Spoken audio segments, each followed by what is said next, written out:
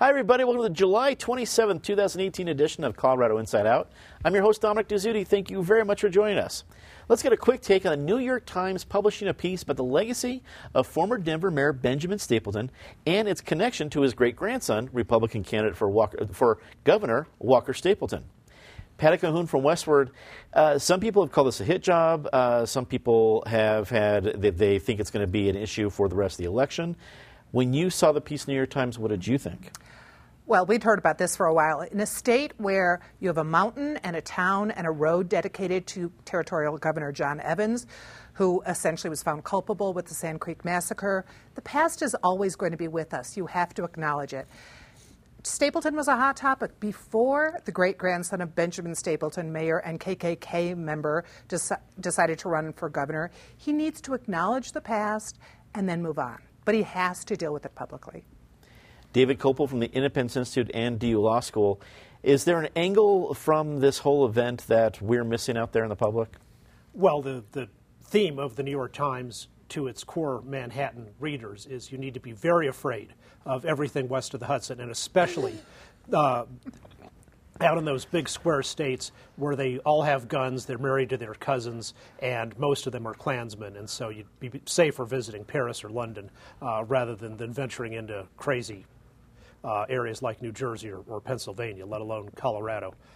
One of my friends from my kid's school was actually a descendant of one of the Byzantine emperors, and actually had the exact name as one of the Byzantine emperors, who, like the Ku Klux Klan, were extremely anti-Semitic and anti-Catholic. But this guy was very nice, and he wasn't prejudiced against anybody, and there is no reason to impute to our current gubernatorial candidate the misguided views of his great-grandfather.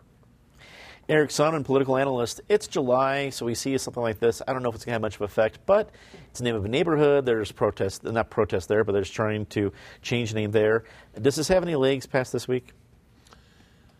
It's something he'll have to address. It will continue to percolate. It's not going to decide this election. It's not going to be what we're talking about come November. This one for me, and I've been outspoken on it on social media, it's a pretty easy one. What Walker Stapleton does, his record, his values, is completely fair game. The fact he wants to wrap himself up in Donald Trump, have Tom Tancredo give his nominating speech, all of that is fair game, and he needs to answer for that. There's a concept in this country, that we don't hold the kids responsible for the sins of the parents. We're not talking about the parents here. We're talking about a great-grandfather who was dead 30 years before Walker Stapleton was born. I think this article was a stretch. I think it was questionable journalism. And the quicker it's forgotten, though it won't be, the better.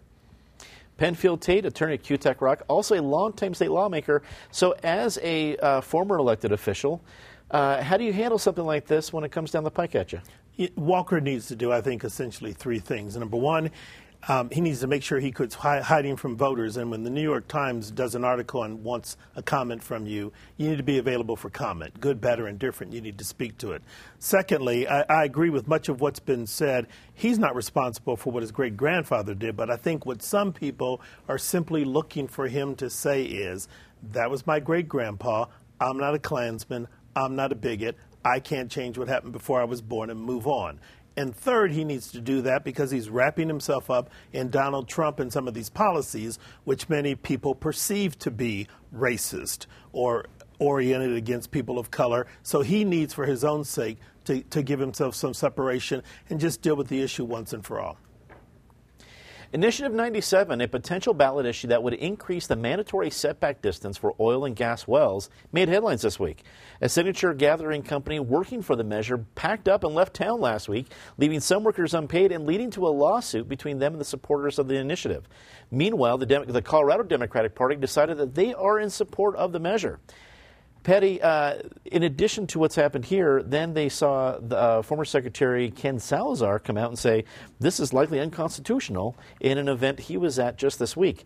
Tough week for supporters of Initiative 97. What do you think?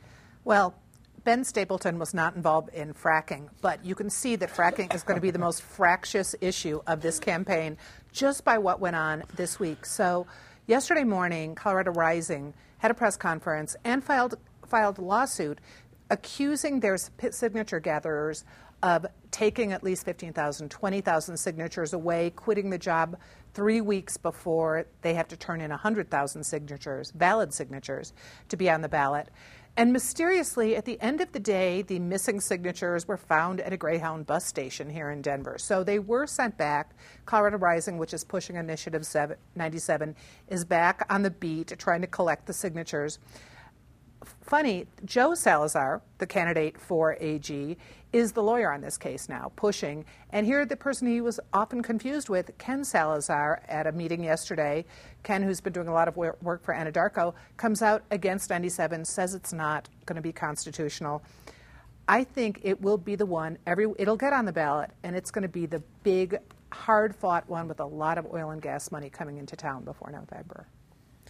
Dave, when you hear things about a lawsuit and lost signatures or now found signatures and everything back and forth, putting something on the ballot in Colorado can seem easy, but it can be expensive and maybe not as easy as always, especially since a similar initiative as this one failed to make it because of signatures last time. Do you see bigger problems ahead for supporters of Initiative 97?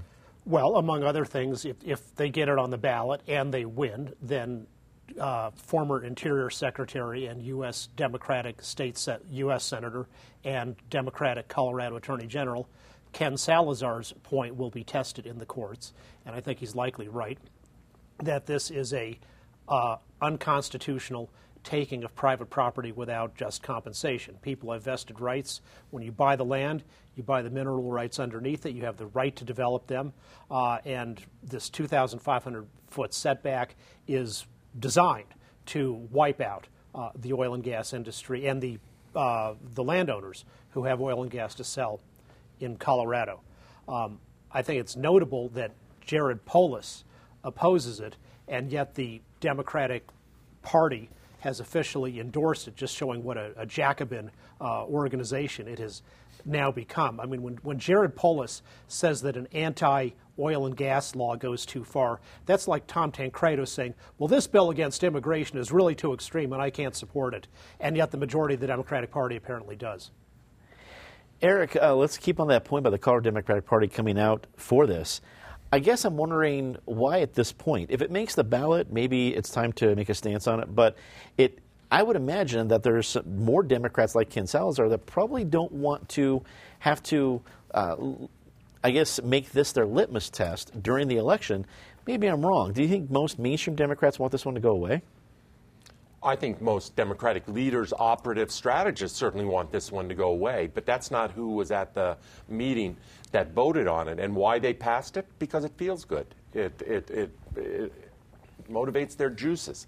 This is the same group of people or a subset of the group of people who passed a resolution at the State Assembly about Democrats for Education Reform, and that whole dust-up that we had 2 or 3 months ago of that ed reformers shouldn't call themselves Democrats. It feels good. I can't wait for this same group to soon find some opportunity to jump aboard a March for Science and talk about how Dems are the party of science when obviously most people these days use science to justify their pre-existing view, and on this one, I think Democrats are, glaring in the face of much science in terms of the safety of that industry, or at least the relative safety of that industry. I think for most voters, there's going to be a test of reasonableness. Should there be setbacks? Of course, there should be setbacks, but should the setback be basically half a mile, just shy of half a mile? That doesn't pass a test of reasonableness to me. Just lastly, this whole thing with the signature collection, I think we're again seeing that the whole petition process and all the petition firms that are out there, it's sort of the dark underbelly of the political system. And it's a system with plenty of underbelly. But this is the really dark underbelly of the system, and increasingly we're seeing these firms get into trouble or get into controversy. We'll see if they make the ballot with these signatures. Penn, you routinely talk to influential people from both parties. What do you think? Behind closed doors, do most folks, at least on the Democratic side, want to see this thing go away? I think a number of folks on the Democratic side want to see this thing go away. What you have, though, is some party leaders who think that this is a measure that will motivate and activate the base in this very tough and likely tight gubernatorial campaign. And, frankly, the fact that Democrats want to take the Senate since they now control the House. The other thing to consider with this measure is that it increases the setbacks, I think, to 2,500 feet. But we already have setbacks in law. It's 500 feet, except around schools, it's 1,000 feet. So one thing we need to be clear with voters and everybody is the concept exists. The question is, should it be expanded? And one of the points that is still missing in this entire debate that has bothered me from the beginning, and Eric sort of alluded to it, is I wish somebody would get the science right and put it on the table so we could understand what the real science is about this, about fracking, and a host of other things. President Trump announced this week that the government will provide $12 billion in relief to American farmers feeling the impact of tariffs. However, many Colorado farmers claim it is only a short-term fix and they would rather seek out better trade deals with the USDA. David, is this welfare for farmers, or is this a needed boost for folks in a needed trade war? Well, if somebody comes along and breaks your leg and then gives you some crutches, you're worse off than you were before, but at least the crutches were a nice thing. So helping the farmers in this way is good. Trump's trade war, I think, is misguided in general, particularly when aimed at U.S. allies like Canada or France or Germany. There's an exception, though, and I think he's exactly right about the problem with China. China is a hostile, totalitarian, imperialist dictatorship. Its entire trade policy is geared towards industrial espionage and supplanting all of its trade partners to become the dominant economic power in the world within a decade or two. They are engaged in ethnic cleansing in China.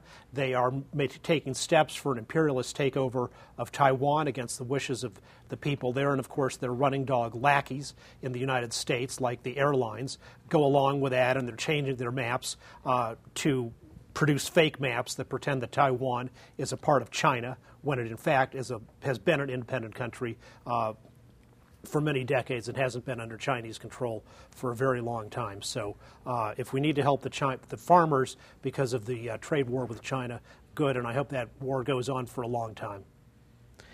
Eric, what do you think? I mean, I see prominent Colorado farmers coming out against this, but I have a garden. I've never farmed a day in my life. I don't know if this is a needed subsidy at this stage of the game. What's your view? I can't tell you whether it's a needed subsidy. I think David's right. If somebody's going to offer you a subsidy in this day and age, most people are going to take it. I think this one is first and foremost about the midterm elections coming up. And obviously, Republicans are swimming upstream in this election climate to begin with. But if they're going to defend seats and maintain control of the Senate and the House at the federal level, they need red America. They need rural America. And the trade policy, the protectionist policy of the Trump administration is hitting some of those rural, small-town, deep red districts very hard.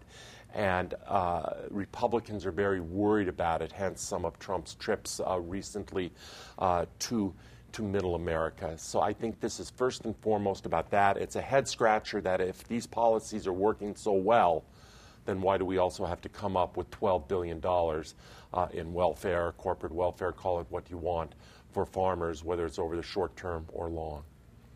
Penn, $12 billion is nothing to sneeze at. That's a lot of money, especially to suddenly become available. Is that going to raise more eyebrows than it's going to help? You know, all of this should raise eyebrows because this entire tariff war that Trump has started is stupid and misguided. When you think about it, you put a tariff on imported goods. Basically what you're doing is raising the price of the goods for American consumers who are going to buy them. The idea being if the price goes too high, then maybe you won't buy them. But at the end of the day, we pay more out of our pockets. Then you get a retaliatory tariff by another country that imposes the tariff on livestock and other produce, which is what our farmers are now feeling. And now we as taxpayers are paying for the original misguided effort because we're going to have to pay $12 billion of our tax dollars to bail out an industry that's in distress because of Trump's initial decision that's been made. None of it makes any sense. And I think it is going to attract attention. I think people are going to ask. And even some red state elected officials are saying, maybe this wasn't such a good idea. If we've got to come up with $12 billion because of a fight we picked, is this the right fight? Patty, what do you think that is going to be the reaction, I guess the continued reaction from folks in the eastern and I guess the western edges of Colorado who are facing this problem? Well, $12 billion isn't chump change, but it will go some ways to help them. I hadn't realized how much cattle is shipped to China from Colorado, so that's been a big issue here. Let's also remember a tariff that's hitting another industry that I think Trump doesn't care as much about, which is newspapers. Prices are going up 30% because of the tariff on Canadian paper. And that is enough that the Grand Junction Daily Sentinel is cutting back 2 days a week will not be in print because they can't afford it. This is one of the reasons. Obviously newspapers are suffering from a lot, but this is adding insult to injury. The biggest problem with Trump always is he doesn't understand cause and effect, or he doesn't care about cause and effect. So if he had looked into what these tariffs would cause, he would have realized how the farmers would be taking it. Jason Crow, the Democratic candidate running in the 6th Congressional District, released a poll this week that shows him with a 2-point edge over incumbent Republican Mike Kaufman. The 2 points are within the margin of error for the poll. Eric, it's mid-July. It's a poll released by the candidate that it helps. But if you're Mike Kaufman, does this raise your DEFCON level? Oh, Mike Kaufman runs a total DEFCON 5. DEFCON 1, when he gets out of bed, even on a good day. It's not going to change Kaufman's DEFCON level. For this district, yes, it's east of Colorado, but for me, I'm starting to regard the 6th Congressional District as being from Missouri, i.e., show me. Quit telling me that the Democrats are going to win this district and show me. We've had Congressman, or not Congressman, Joe McCloskey, who is supposedly going to beat Mike Kaufman. Congressman Andrew Romanoff was going to beat Mike Kaufman. Congresswoman Morgan Carroll was going to beat Mike Kaufman. None of them not only beat him, but even gave him a close race. Obviously, 2018 is a different year. Republicans, as I said on the previous question, are swimming upstream. They're swimming against the tide. If Kaufman is ever going to be gotten, it is this year, because of the year, not because of anything related particularly to either of these candidates. But I'll go back to my original comment. Show me. I still regard Kaufman as the favorite until somebody takes him out. Penn, you run for office. How much do you put into a poll in mid-July? If I'm Jason Crow, I feel good. If I'm Jason Crow, I agree with everything Eric said. The proof's in the pudding. You've got to show me.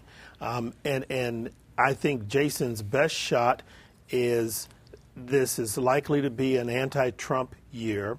And we need to be mindful of the fact that Trump didn't win the Republican nomination in Colorado. Ted Cruz did. So there's not a lot of love necessarily for Donald Trump. So Jason Crow may have a fighting shot, but Eric's right. You have to show me. Patty, I thought a long time ago Kaufman would get what I call Perlmutter status. Perlmutter doesn't get real competition anymore, Ed Perlmutter, because he's won that enough where they're not going to beat him. I think if a Democrat was in office, maybe Kaufman would get that. But he doesn't have it so far. Is he at risk? He's at risk more than he has been in the other races, but I think so far, yeah, he's at DEFCON 1, and he's on DEFCON 1 dealing with Trump. He is not weakening his stance on Trump that I've seen. He is going after him on the tariffs, on the farm issues, on ICE. So at the moment, he seems to be bolstering. No one's going to come at him from the right, at least now. He's improving his position, but it's still a tough race. David, wrap it up for us. Well, show me. If the poll is so good for you, then release the data on the poll, which the campaign won't do. Ernest Lunning wrote a very good article in Colorado Politics about that and said these kinds of things are fundraising gimmicks. Kerry Kennedy also released an internal poll that showed her 4 points ahead of Jared Polis in the primary that she ended up losing by 20. So I think it is going to be a close race, and Kaufman's right to be at DEFCON 1, but this poll with the data not shown doesn't add to our knowledge of the situation. Let's get a quick take on our final topic. Colorado's VA hospital finally opened last week, overdue and over budget. Congressman Mike Kaufman said that he has mixed feelings about the opening, as he's excited for the new equipment included, but worried about less beds available and the project coming in $1 billion over budget. Penn, this has been a boondoggle we've watched for a long time. What did you think once the ribbon was finally cut to open it up? I think they shouldn't have had a ribbon cutting ceremony. They should have just started admitting patients because, the 27th, I think today is the first day patients will go there. You're $1 billion over budget. You're 5 years late. And the men and women who serve this country by committing their lives and serving in the armed services deserve this medical treatment. They deserve better than this. This has been a disaster. We ought to just get it done, put it behind us. And I don't think it's necessarily cause for celebration because you're celebrating a pretty massive failure. Patty, we have less beds available in this hospital. How long? What's the over-under on when we hear, boy, we need an expansion at the VA hospital over in Aurora? Oh, let's give it maybe 6 months when they suddenly realized how badly it was planned. And the seeds for this disaster were sown early because back in 2004, there was a plan as CU Health Sciences was moving out there to make the new VA hospital kind of part of it so they could share some facilities. The VA hospital would have its own tower. Interestingly, the servicemen and the VA didn't want that, and that kind of set the whole thing in motion because, as CU has shown, they could build a hospital. The VA has not done the same. David, there's a lot to choose from here, but would you put this in the top tier of Colorado boondoggles? Oh, yeah, the worst by ever, I think, so far in our state. I mean, it makes all the problems with DIA look like quite minor. All the polls indicate that veterans are very happy with the care they get from the VA medical system when they get it. The problem is there's 30,000 clinical positions unfilled at the VA, and there's a waiting list of 75,000 veterans for care. So the good news is, thanks to recent reforms enacted, there's now a program called Veterans Choice, which says at least sometimes people have been waiting for 30 days or more can have the option of going to a different provider. Nobody should ever be stuck with one provider where you have a wait list that you may not get off before you die. Eric, it seems to me that the furor that we had over this maybe a year or 2 years ago has kind of smoldered down to a cynical acceptance. But will it have any legs of frustration for voters, for citizens, anybody like that? Probably not. There's so much other noise in the system. This noise has receded. I totally agree with David on the choice piece that it shouldn't be a completely captive system. Penn was dead on the mark that this is not a cause for celebration, although he said it was $1 billion over budget. I think it's closer to $1.6 billion or some number higher than that. So you have a grossly inflated, unbelievably inflated project that is late, and you still don't have ADA compliance at a Veterans Administration hospital. You don't have handicapped doors that work. This is not a cause for celebration. Time to go to our very favorite part of the show, Disgrace of the Week. Patty, as always, please start us off. Denver has a lot of controversial public art, but one piece that I think is pretty universally beloved is the evolution of the ball, which is at the gateway to Coors Field if you go through that pathway. Now with the project that the Colorado Rockies want to build, they are going to rip up those pavings that people paid, those bricks. They're going to move the evolution of the ball. The artist Lonnie Hansen met with the stadium board. He's going to meet with the Rockies. Let's hope they come up with a solution that gives the fans and the artists their due. David.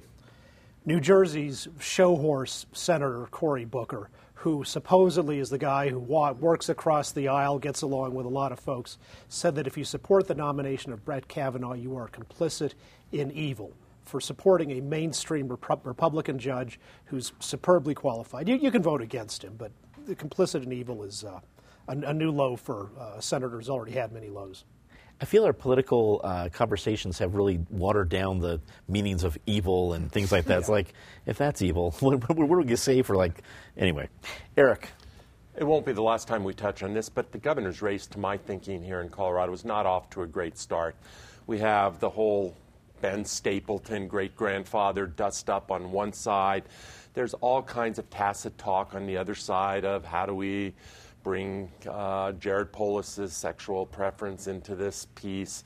Colorado faces many challenges. There are a ton of substantive issues to discuss.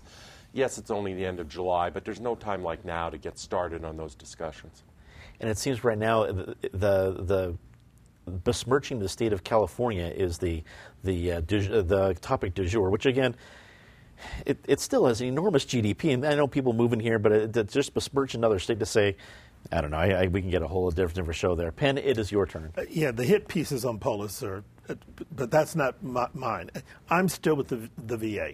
I'm distraught that we celebrated the opening because David's right. It's the biggest boondoggle in state history, and it's not adequate, and it isn't going to work right, and it's already probably inadequate and out of date. And it's frustrating that we can't do something right that should be so simple. Time to say something nice about somebody. Patty? Larimer Square, which is Denver's first historic district, celebrated its 47th anniversary yesterday. The good news is that a proposal that would have basically gone against everything Larimer Square stands for has been put on pause. Let's hope it's never released. David? Well, I am carrying concealed something which is at the moment legal in Colorado, but will get you 6 months in jail in Santa Barbara for one, and of course 6 more months for a second one, and that is a straw. It's very useful for people who have disabilities to be able to drink, but they're being increasingly outlawed under the bogus theory that they cause ocean pollution. The pollution of the Pacific Ocean of plastic and garbage comes 2/3 from East Asia, almost all the rest from Africa. If you don't throw your straw in the ocean, but you put it in a wastebasket so it goes in a landfill, no problem. Eric? I'm feeling a hostile work environment here with concealed straws. I just have to put that out there. A block, maybe 2 blocks from where we tape this show, less than a 2,500-foot setback, I would note. There's an early learning center that was just dedicated for Anna Jo Garcia Haynes, the Anna Jo Garcia Haynes Early Learning Center. Anna Jo is an institution in this city, the grand dame of early childhood education, and no one deserves it more. Penn? Ditto Anna Jo Haynes and the work she's done, and also Larimer Square, and let's not forget Dana Crawford, too, for all of the work she did there. You're here. If you missed our trip back to 1968 in the CIO Time Machine earlier tonight, remember it will be on again August 1st, Colorado Day at 7 p.m., so don't miss it. I also want to say a special happy birthday to my dad, as today is his birthday. He gave me some advice a long time ago saying, you need to learn how to talk. 35 years later, here I am. So thanks, Dad. Happy birthday. That's all the time we have for this edition of Colorado Inside Out. Take CIO wherever you go. We're on Facebook, Twitter, YouTube, you name it, we are there. Check out our podcast on iTunes or Google Play. And for everyone here at Colorado Public Television, I'm Dominic Dezzutti. Good night.